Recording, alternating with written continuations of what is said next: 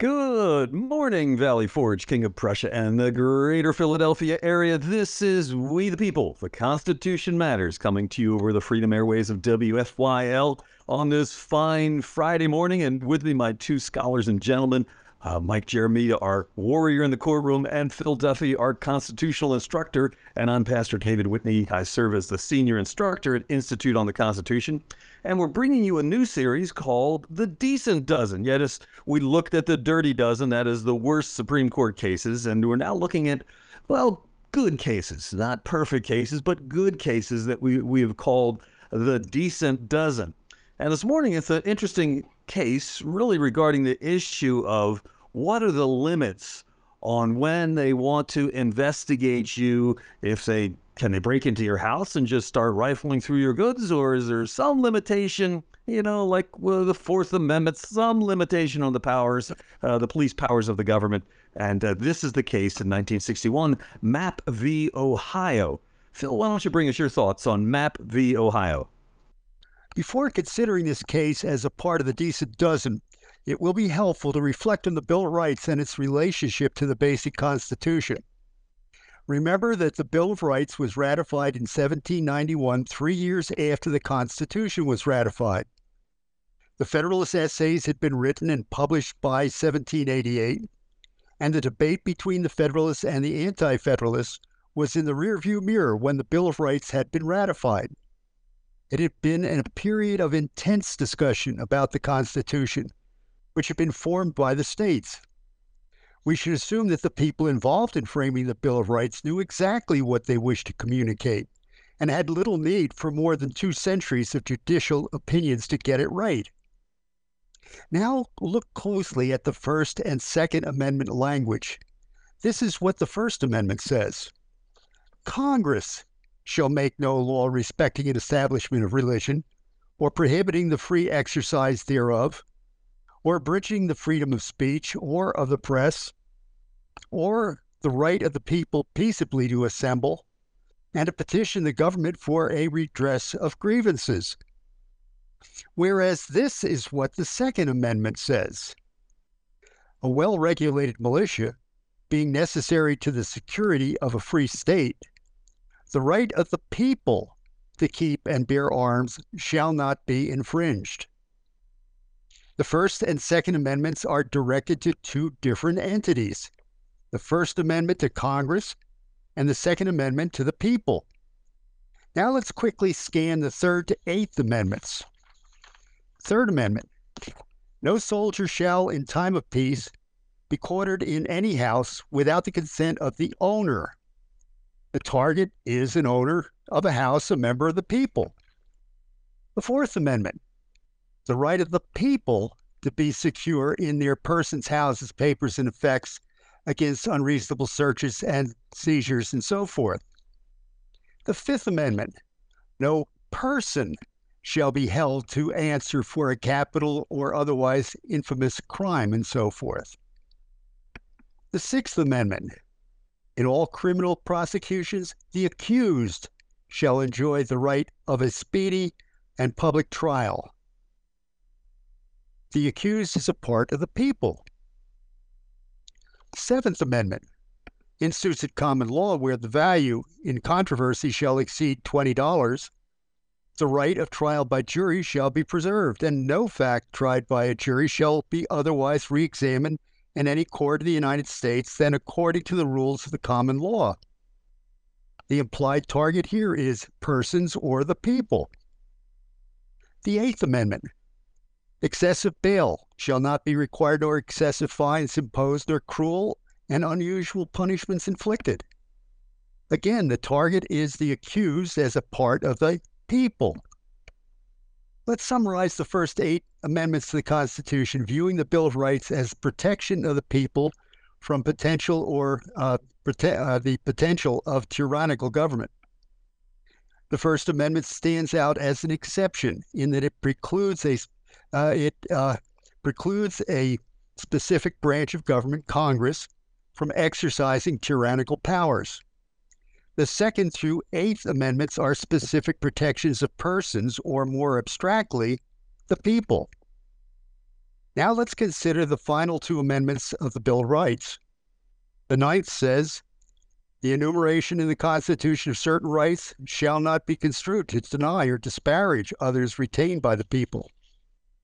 This is a general principle of the relationships of people's rights and government's powers. What this means for the First Amendment is that in denying Congress the power to create laws infringing religion, speech, press, assembly, and petition, the First Amendment did not empower the states to infringe those rights. What was the source of these rights? The natural law mentioned by Jefferson in the Declaration of Independence. Let's complete the amendments in the Bill of Rights with the 10th Amendment. The powers not delegated to the United States by the Constitution, nor prohibited by it to the states, are reserved to the states respectively, or to the people. Again, like the Ninth Amendment, this amendment is a general principle of the relationships of people's rights and government's powers. Is the 10th Amendment redundant with the Ninth or complementary? It is essentially complementary because without it, there is no recognition that the people first delegated some of their powers to their state governments. It was the state governments that formed the federal government. Where have we seen this structure previously?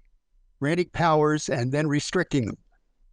In the basic constitutions, Article 1, Section 8 to 10.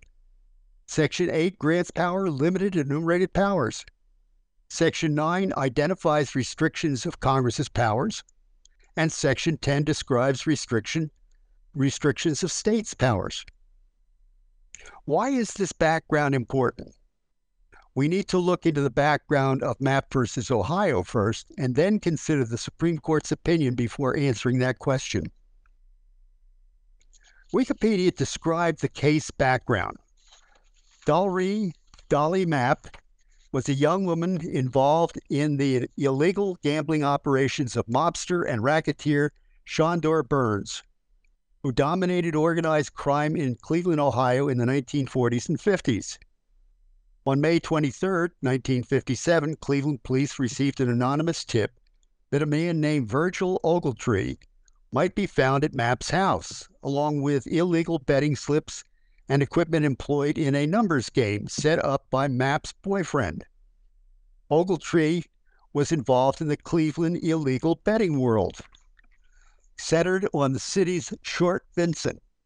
He was wanted for questioning in the bombing of rival gambling racketeer and future boxing promoter Don King's home 3 days earlier.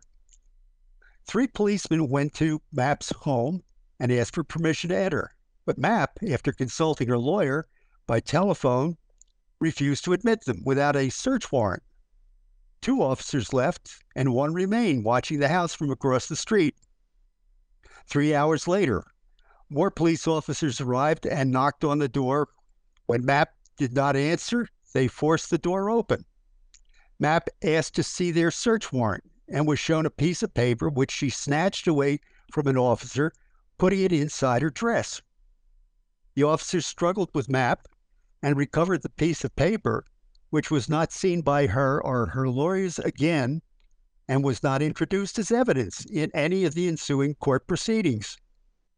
As the search of Mapp's second-floor, 2-bedroom apartment began, police handcuffed her for being belligerent.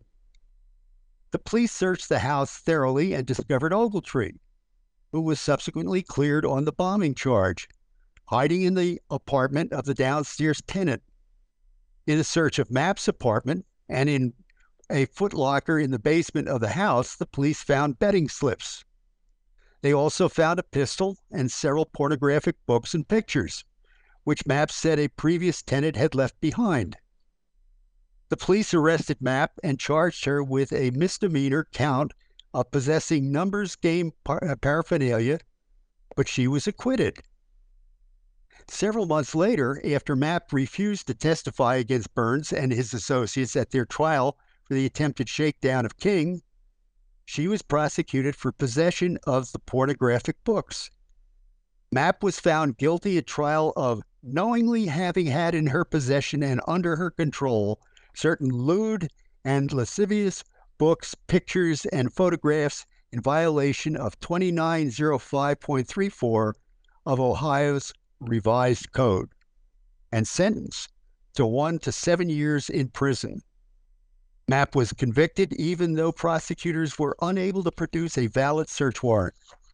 She appealed to the Supreme Court of Ohio, which affirmed her conviction because even though the search warrant's validity was doubtful and the police's search of her home was illegal, the police officers had not used brutal force against her, and so under the Supreme Court's precedents in Wolf and Rochen, the exclusionary rule did not have to apply.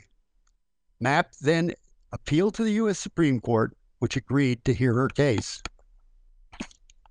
Notice there was no evidence of a search warrant. The tussle over the alleged search warrant should be considered bogus in terms of any charges against Dolly Mapp. If there had been a legitimate search warrant, the officers could have brought 2 copies, one of which they would have kept, and the other could have been given to the defendant to read and understand. The denial of access to counsel seems unwarranted according to the Sixth Amendment, although the officers might claim that they were merely taking the suspect into custody, and she was not yet being prosecuted. But according to Justia, prosecution occurs in a number of steps that are initiated by arrest. So Mapp was also denied access to counsel. Concerning the charges against Mapp, the Fourth Amendment states, "No warrant shall issue but upon probable cause, supported by oath or affirmation, and particularly describing the place to be searched and the persons or things to be seized." The pornographic material probably was not specified in the search warrant, if there had been one, but since none was ever produced in court, it should be assumed that the search warrant was never issued. Let's look at the majority opinion. Cornell University's Legal Information Institute website describes the 6-3 majority opinion in this way. The majority held that all evidence obtained unconstitutionally without a search warrant is inadmissible in state criminal prosecutions. Such evidence was already barred in federal courts, but the majority agreed that the exclusionary rule for unlawfully seized evidence applied to state courts as well. Through the 14th Amendment, the Supreme Court insisted that the exclusionary rule had to apply to the states, or else the Fourth Amendment was essentially useless. Note the implication that without the 14th Amendment's due process clause, that the state of Ohio had the power to convict even though the evidence had been gained by unconstitutional breaking and entering Mapp's home, conflicting with the intent of the Fourth Amendment to the Constitution. The 14th Amendment seems to be a stretch of the law and is certainly subject to judicial abuse.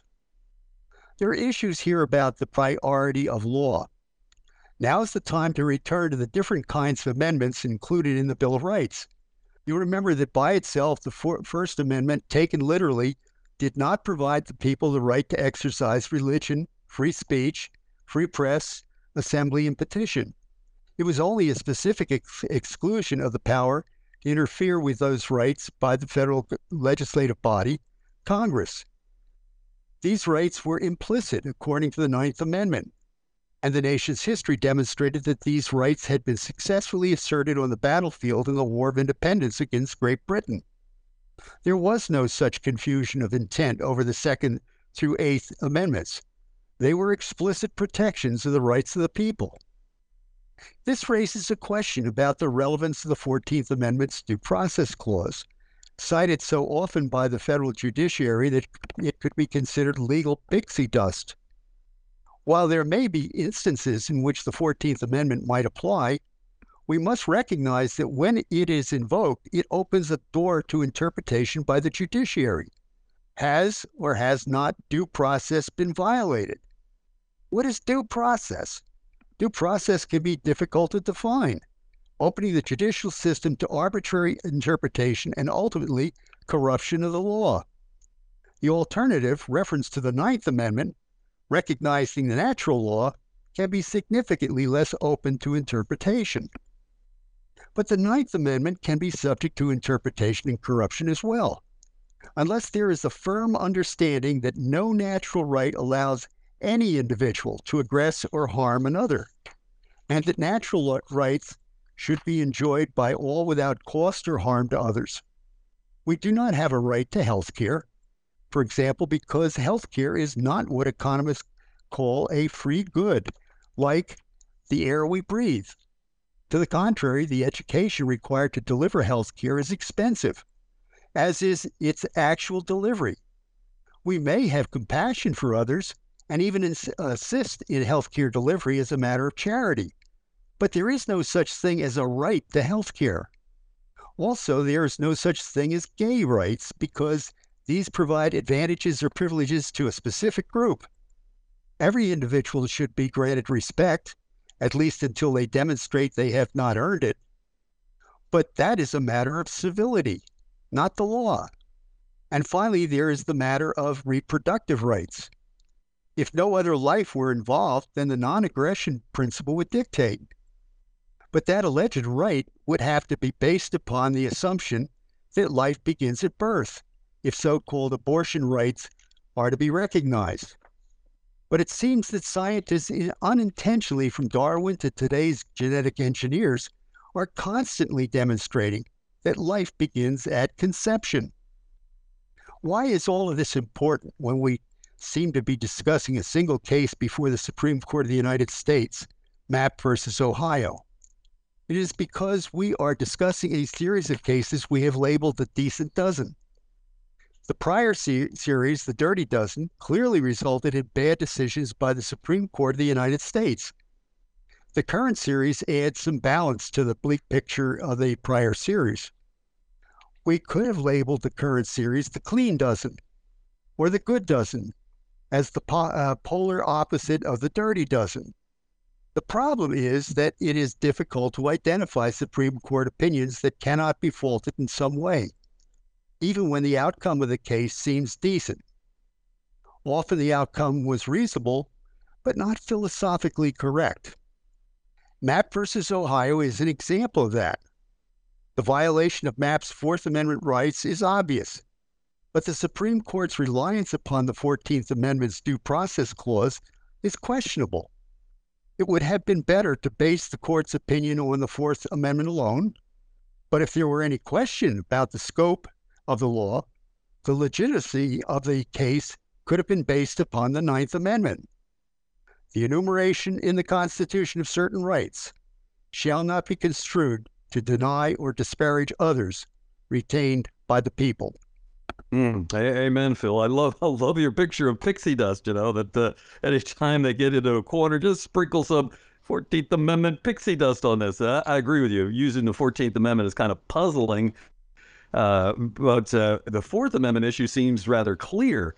Can the government say, we suspect that there's evidence related to a crime in your house, and just come burst in without any warrant? And a warrant, obviously, is supposed to be a detached magistrate who examines the probable cause. First of all, there has to be a crime that, was committed, and then there has to be some probable cause that you or your some objects in your house were connected to that crime, and then a warrant is issued. But just for the government agents, in this case the police, to say, we just think we're going to break in and find the material. So the other thing that is very clear about the Fourth Amendment is that it says the right of the people to be secure in their persons, houses, papers, and effects against unreasonable searches and seizures. And so the question is raised, well, what do they mean by unreasonable searches and seizures?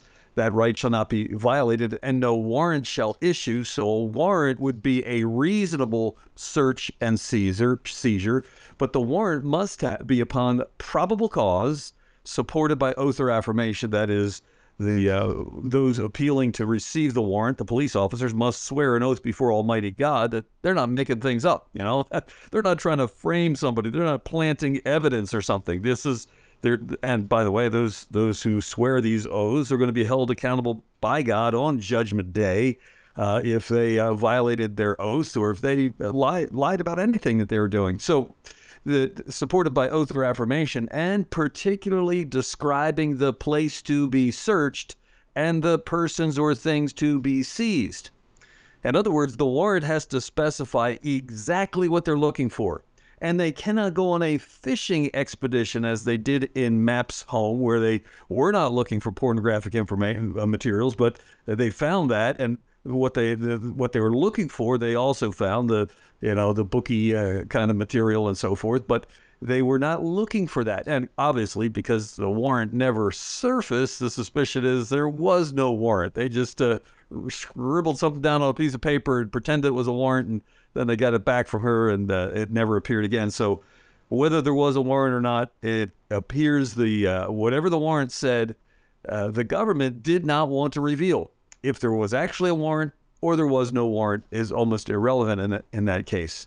It's clear that they were violating her God-given rights. Now, it wasn't that a crime was not being committed. It wasn't that she wasn't part of a criminal thing, but we want our justice system to be very careful to guard our God-given rights. In other words, it's better in the eyes of our founders for some guilty persons to go free, like Mapp did in this case, than it is for innocent people to be ensnared and punished by the government.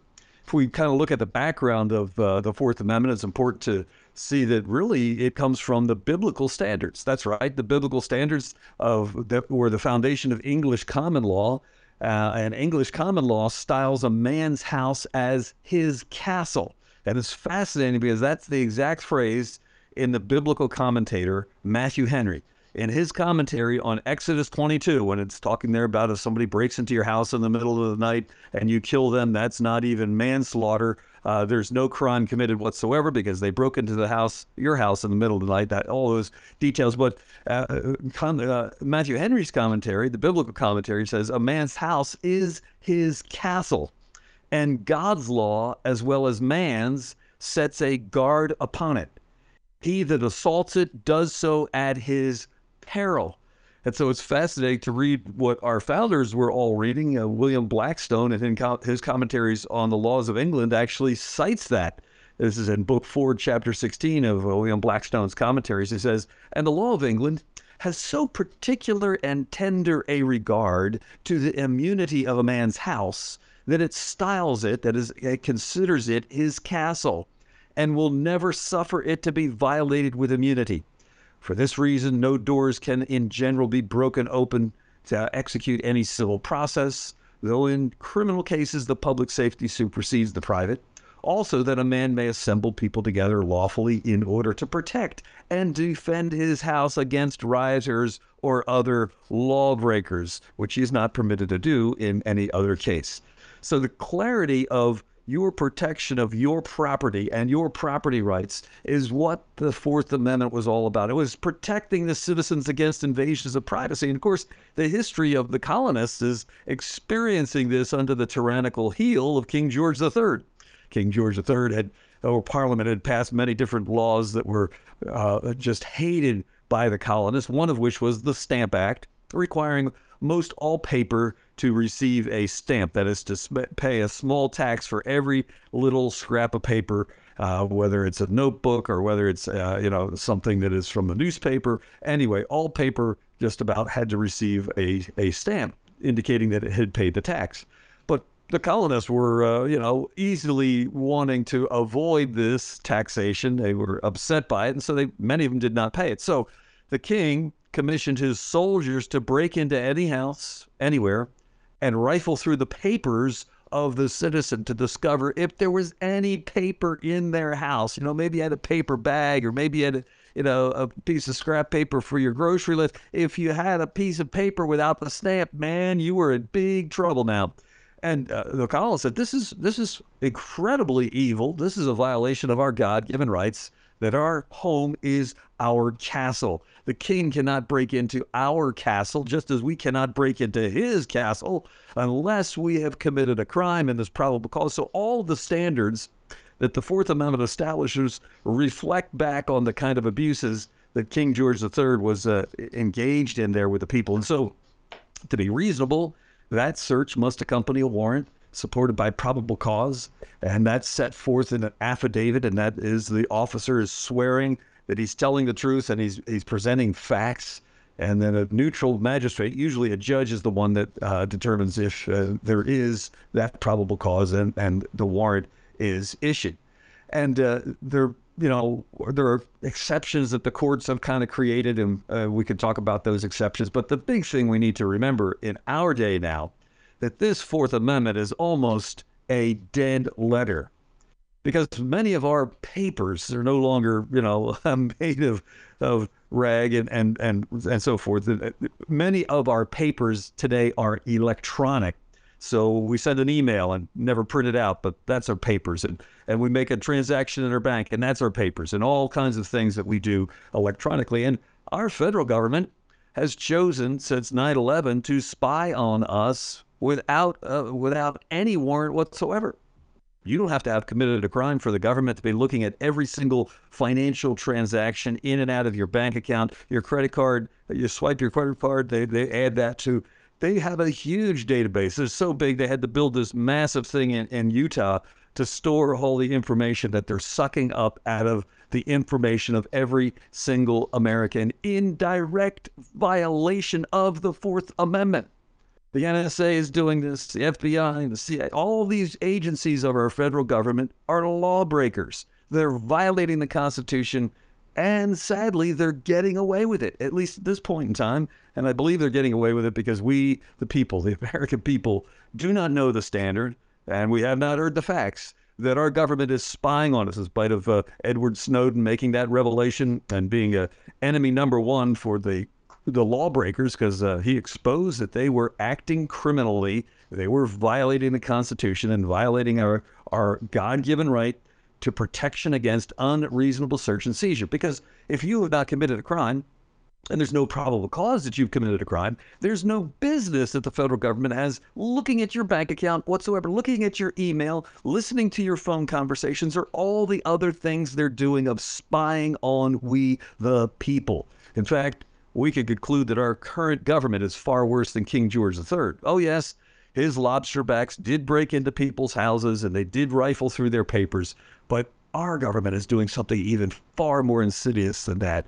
And basically, they're gathering information. They're building a dossier on each one of us in direct violation of the Fourth Amendment. And the question is, what are these people thinking?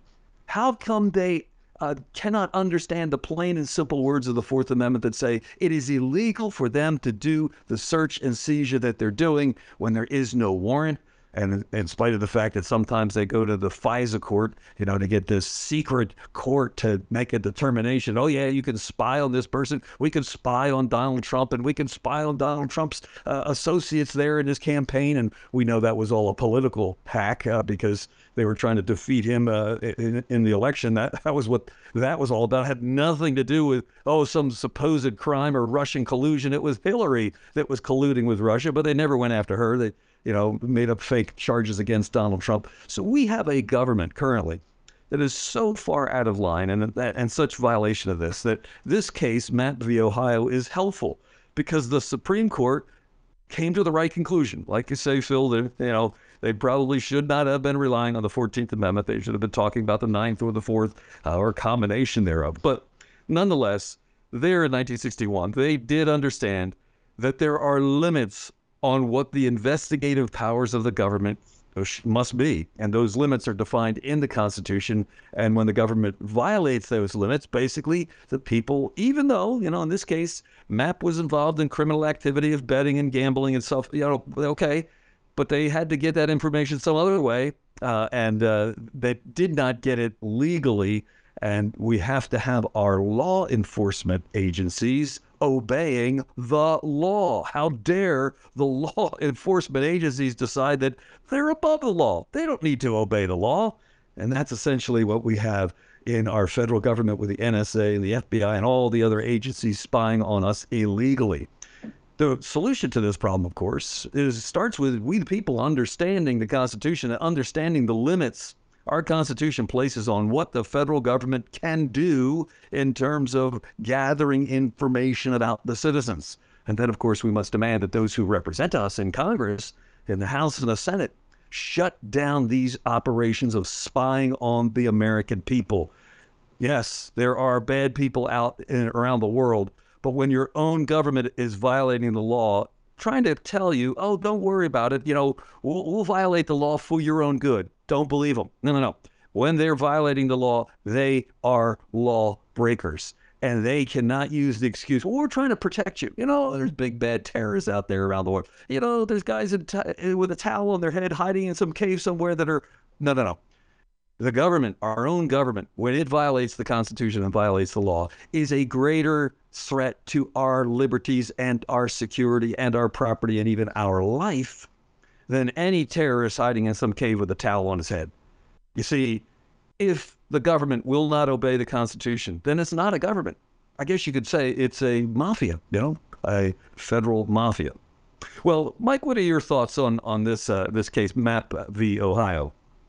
Thanks, Pastor Whitney. I have to admit that I'm excited to talk about this today because this is a very relevant issue. It's relevant for me in my practice because we argue motions rooted in the Fourth Amendment constantly, but it's also relevant to each and every person who's listening to this episode, whether they realize it or not.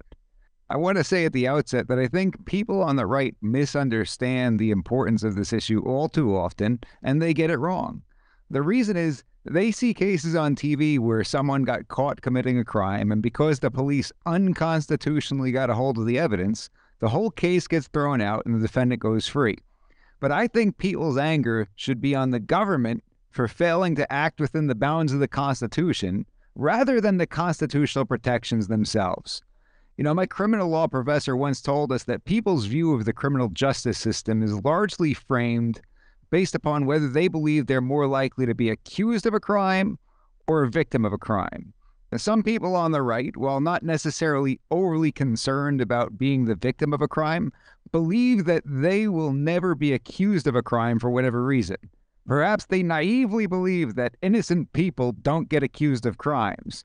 I have personally been involved in these cases throughout the course of my career. And it's not always something as simple as they've got the wrong guy.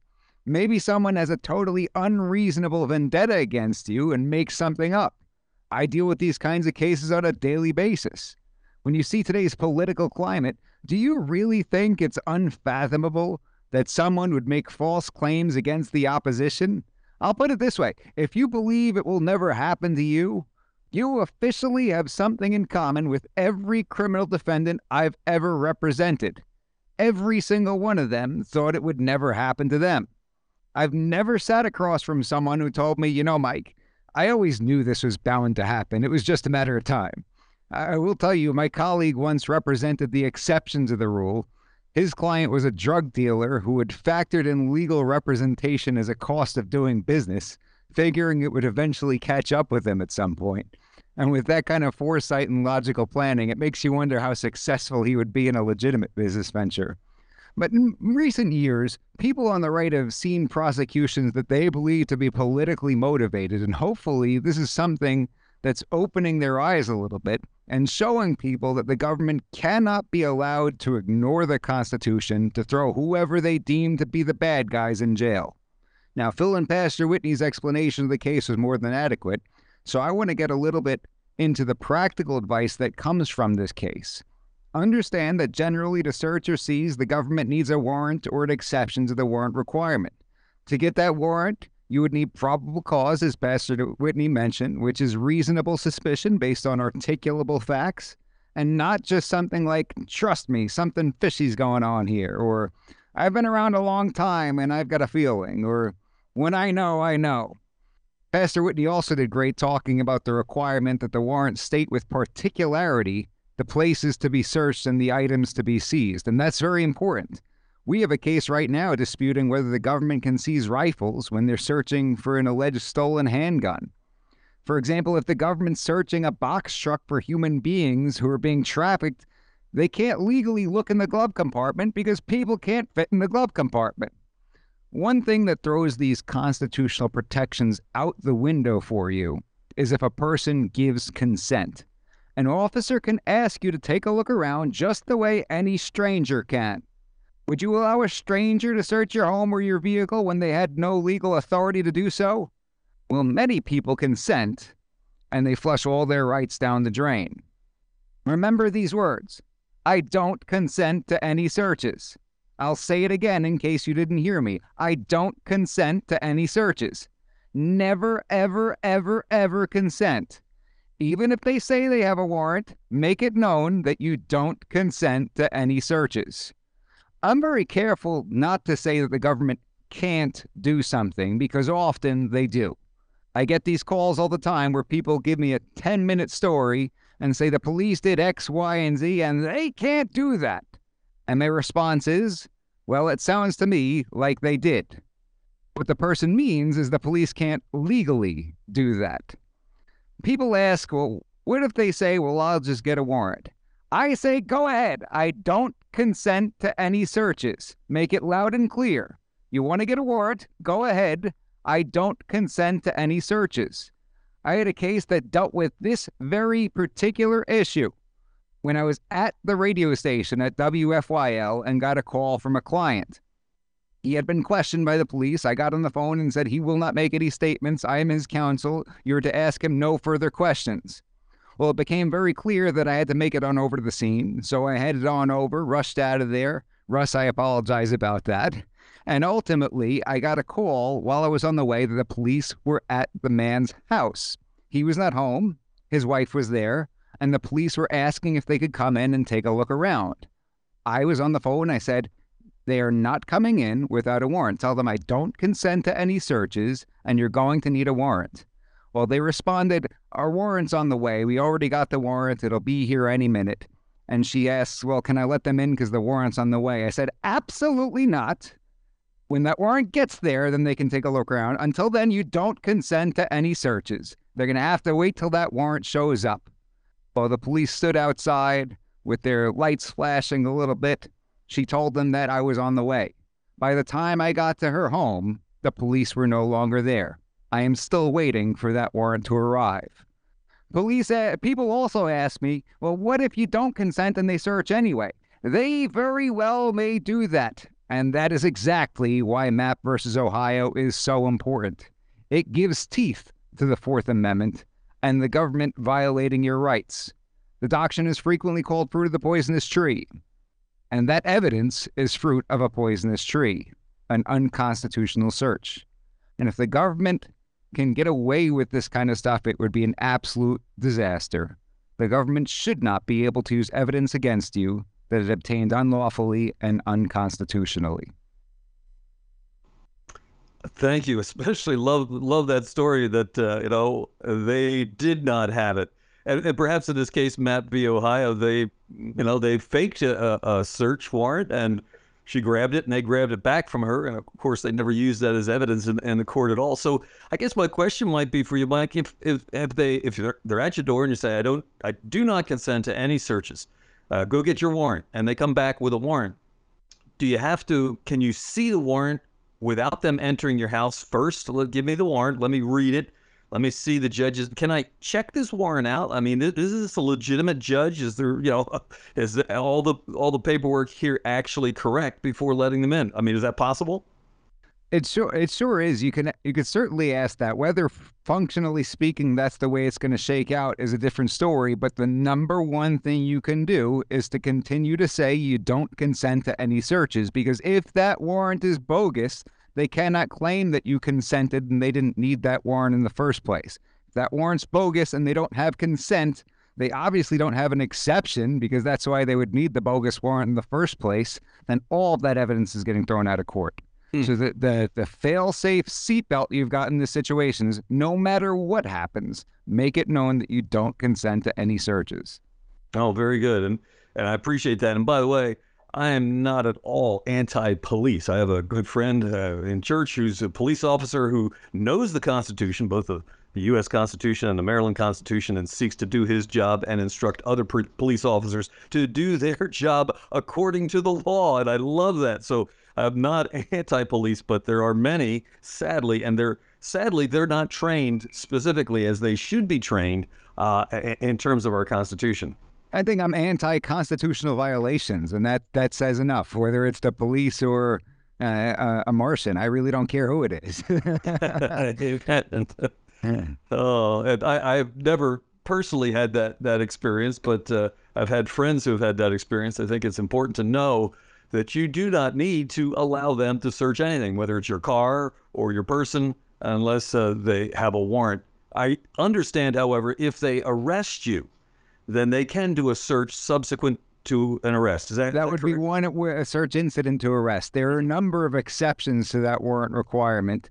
That would be one of them. That's correct. And we could talk for 2 hours about all those different exceptions, but it still comes back to, if you make it known that you don't consent to any searches, if the court finds that they really didn't have that exception that they claim to have, then that evidence is still getting thrown out of court. And I understand where people are coming from, that you want to comply with the police and be respectful and all. That's what I was always taught growing up. And I'll be honest, I had long hair in high school and in college, and that tends to get you pulled over with, with some requests for searches, whether it's right or wrong. And I've consented to a lot of searches as a teenager in my younger 20s, not realizing that we had these rights, and these are the rights that you need to assert. I wish somebody had told me this sooner.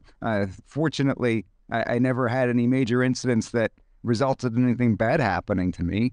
But I forfeited those rights unknowingly, in the spirit of I'm going to comply and be respectful to the police. Interrupt with another incident. When I was a teenager, I did not have long hair. Okay. I did have hair, which is surprising to some people. No, I did not have long hair. Okay. All the teenagers in those days, and they were all very peaceful, by the way, would hang out at the local sweet shop, and just talk on the sidewalk and so forth. And there could be as many as 20 of them at a time. And one night, the police roll up, with the light flashing and all the rest of it. And we were accused of loitering, and we'd have to break it up and go home. Well, okay. So just about everybody left except myself and a couple of other people.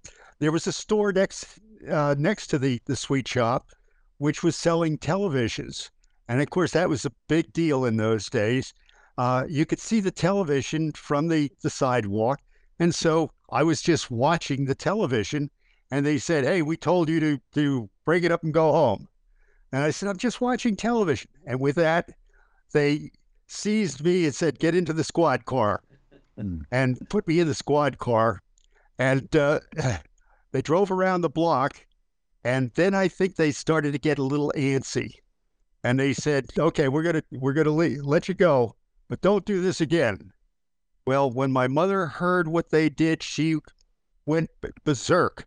She said, just like your rule, Mike, she said, "If you ever are picked up like that, insist that you go to the station and be booked." That's a good one. Your mom was very smart, Phil. She was very smart. Oh, yeah, she was a wise woman. Another thing is with these mere encounters, if we're going to get into this topic of discussion, if a police can approach you and ask any questions they want, you don't have to answer them, and you don't have to engage with them. Just like somebody walking down the street can ask you questions about your socks or anything like that, a police officer can ask you any question they want. You're not obligated to stay there and engage. And frequently the mistake that people make is they do so. The first question should be, am I being detained? Because you're being detained when a reasonable person under those circumstances would not feel free to leave. The problem is that most people, when they're approached by law enforcement, are not in a position where they feel free to leave because they've got that authority. And so people need to vocalize, am I being detained? Because they need a reason to detain you. They need reasonable suspicion based on articulable facts that a crime is being committed or just has been committed. They talk about criminal activity being afoot. And if you ask them specifically, am I being detained? If they say no, your next response should be, well, then have a nice day and walk away. That's all it should contain. If they say, yes, you are being detained, a good follow-up question may be, well, what crime do you suspect I've committed or am committing? That might make them realize, hey, I really don't have any reason to do this. I ought to let this person go and let them go about their day. But getting that on the record as well will put you in a position. Are you going to stop them from putting you in handcuffs if that's what their intent to do? Probably not. You don't win any cases on the side of the road, but knowing your rights and asserting your rights will help you at the later stages if necessary. Mm. And it's one of the things that is a great violation of this Fourth Amendment principle is the DUI stops. So every vehicle on the road, they stop every single vehicle. And seen a video of some people who have challenged that, and they ask, "Is there a warrant? Because you've pulled me over. Was there some crime that's been some violation of?" No, every single car is being pulled over, and so the person asked that question, "Am I being detained?" And the police says no, and then they should be able to leave. But if they do, then the police chase them down. It's like, no, well, so that whole rule is being violated by the police on a regular basis. And I discovered a reason why, and it has to do with money, which shouldn't be any surprise. Our local chief of police here in our county, we had a time of being able to talk to him about various issues and ask him various questions. We asked him about these DUI stops where everybody is pulled off the road. This is a violation of the Fourth Amendment and so on. And he said, yeah, I know. And he said, and I know it's really not effective. It really doesn't make the roads safer at all. So we said, well, why do you do it? He said, federal money. What? What do you mean federal money? Yeah, we get paid federal money to do these stops and basically to call everybody on the road and check everybody's ID and regardless of whether they've done anything at all. And that was, to me, a sham that our own police are being bought and paid by the federal government to do a violation of the Fourth Amendment for everybody that's on the road for some nefarious purpose that the federal government has. And who knows what that exactly is, but that is egregious. One of the other things, I guess, then is the whole Miranda rights ties into this in that same respect. You don't have to say anything to the police. In fact, the Miranda rights said anything you do say can and will be used against you in a court of law. Is that correct? It's not can and might be used against you. It's can and will be used against you. They're not kidding. So you're better off saying nothing, which they, of course, we know that the cop shows have done a great job propaganding that and say, oh, that's awful. Those people lawyer up. It's the bad people that lawyer up. Well, no, it's the smart people. It's the people that know the Constitution, that know the government must have limits that we, the people, enforce. And that's one place where we can set that limit up and say, I'm not going to say anything. I'm not letting you in. I'm not going to let you search my car unless you have the proper warrant to do so.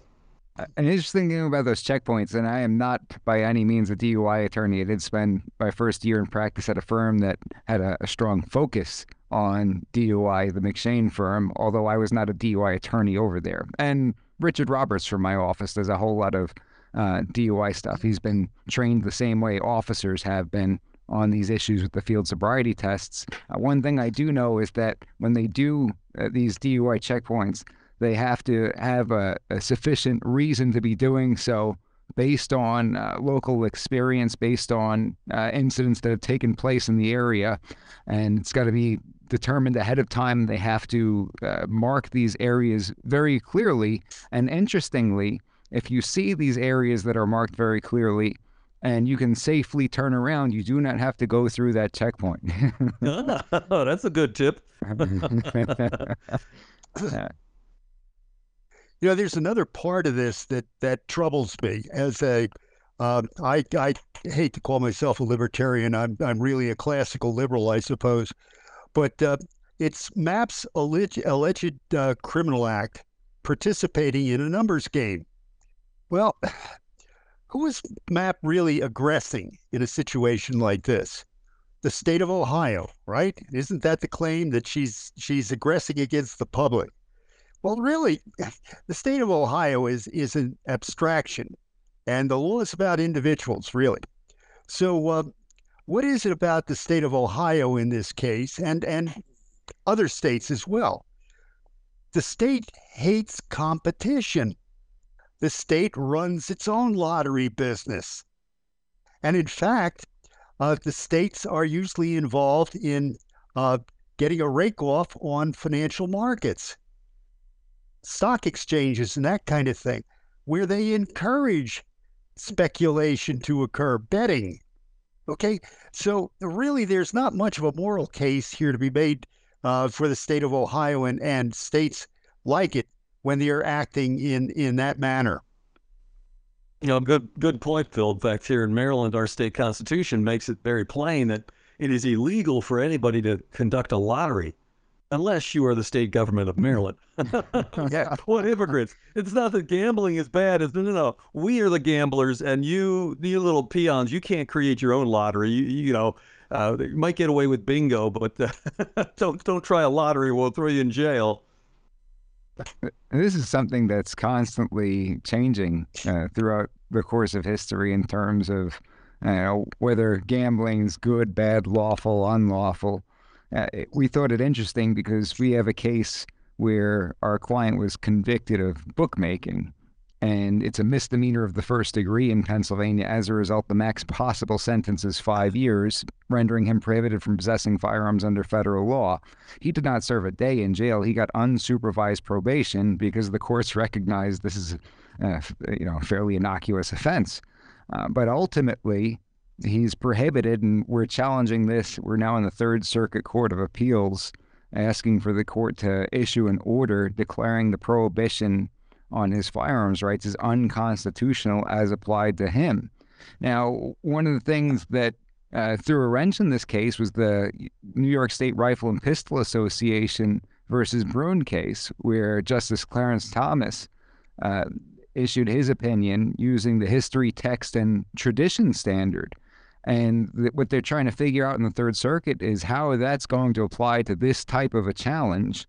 And because if you look back historically, was bookmaking at the time of the founders considered a serious offense that would prohibit you from possessing firearms? If they come through with that standard, I think we win. So it's going to be interesting to see how this shakes out.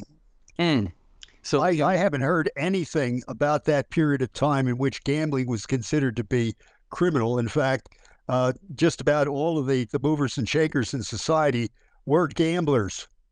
So if you have a regular poker game at your house, once a week, and friends and so forth gather, is that also a criminal activity? Because you're gambling without a state license to gamble, right? Yeah, and there have been some really interesting cases about that as well. Somebody took it up to a state Supreme Court, and his contention was that poker actually isn't gambling, which makes sense if you think about it, because how would the same folks end up at the final table of the World Series of Poker every single year if it was truly gambling? If you held this nationwide competition on slot machines where it's truly random, I don't think you'd have the same people ending up in the finals every single year. Good point. Oh, but the gambling business is profitable for the government. Here in Maryland, they actually amended the Constitution to create casinos, because casinos were illegal until the government decided, no, it's good. We ought to have casinos here because we want to compete with West Virginia and all the other states that are into gambling. It's like this whole thing smacks of the government wants its cut of all of those operations. So as long as you're willing to give a cut to the government and be part of the deal with the government gets a cut, then it's fine for you to gamble. But don't you dare do it on your own to profit yourself, because then you're a real criminal. Oh, it's something similar we're seeing with state governments in marijuana, is it not? They're generating a ton of money from something that they're throwing people in jail for. Yeah, that's right. For how many years? And it's interesting to see how that's rolled out in our state. It's the people who are politically connected that wind up getting the license to sell pot. If you're just the average citizen, and you don't have the political connections, you're never going to get that license to sell pot. Yeah, so it's the politicians rewarding their friends who've got them elected with plenty of campaign cash that wind up getting to sell the pot. Anyway, the whole corruption is just egregious that we see taking place. I'm sure in 10 or 20 years, we'll be talking about things that we didn't foresee becoming legal and regulated by the government so they can participate.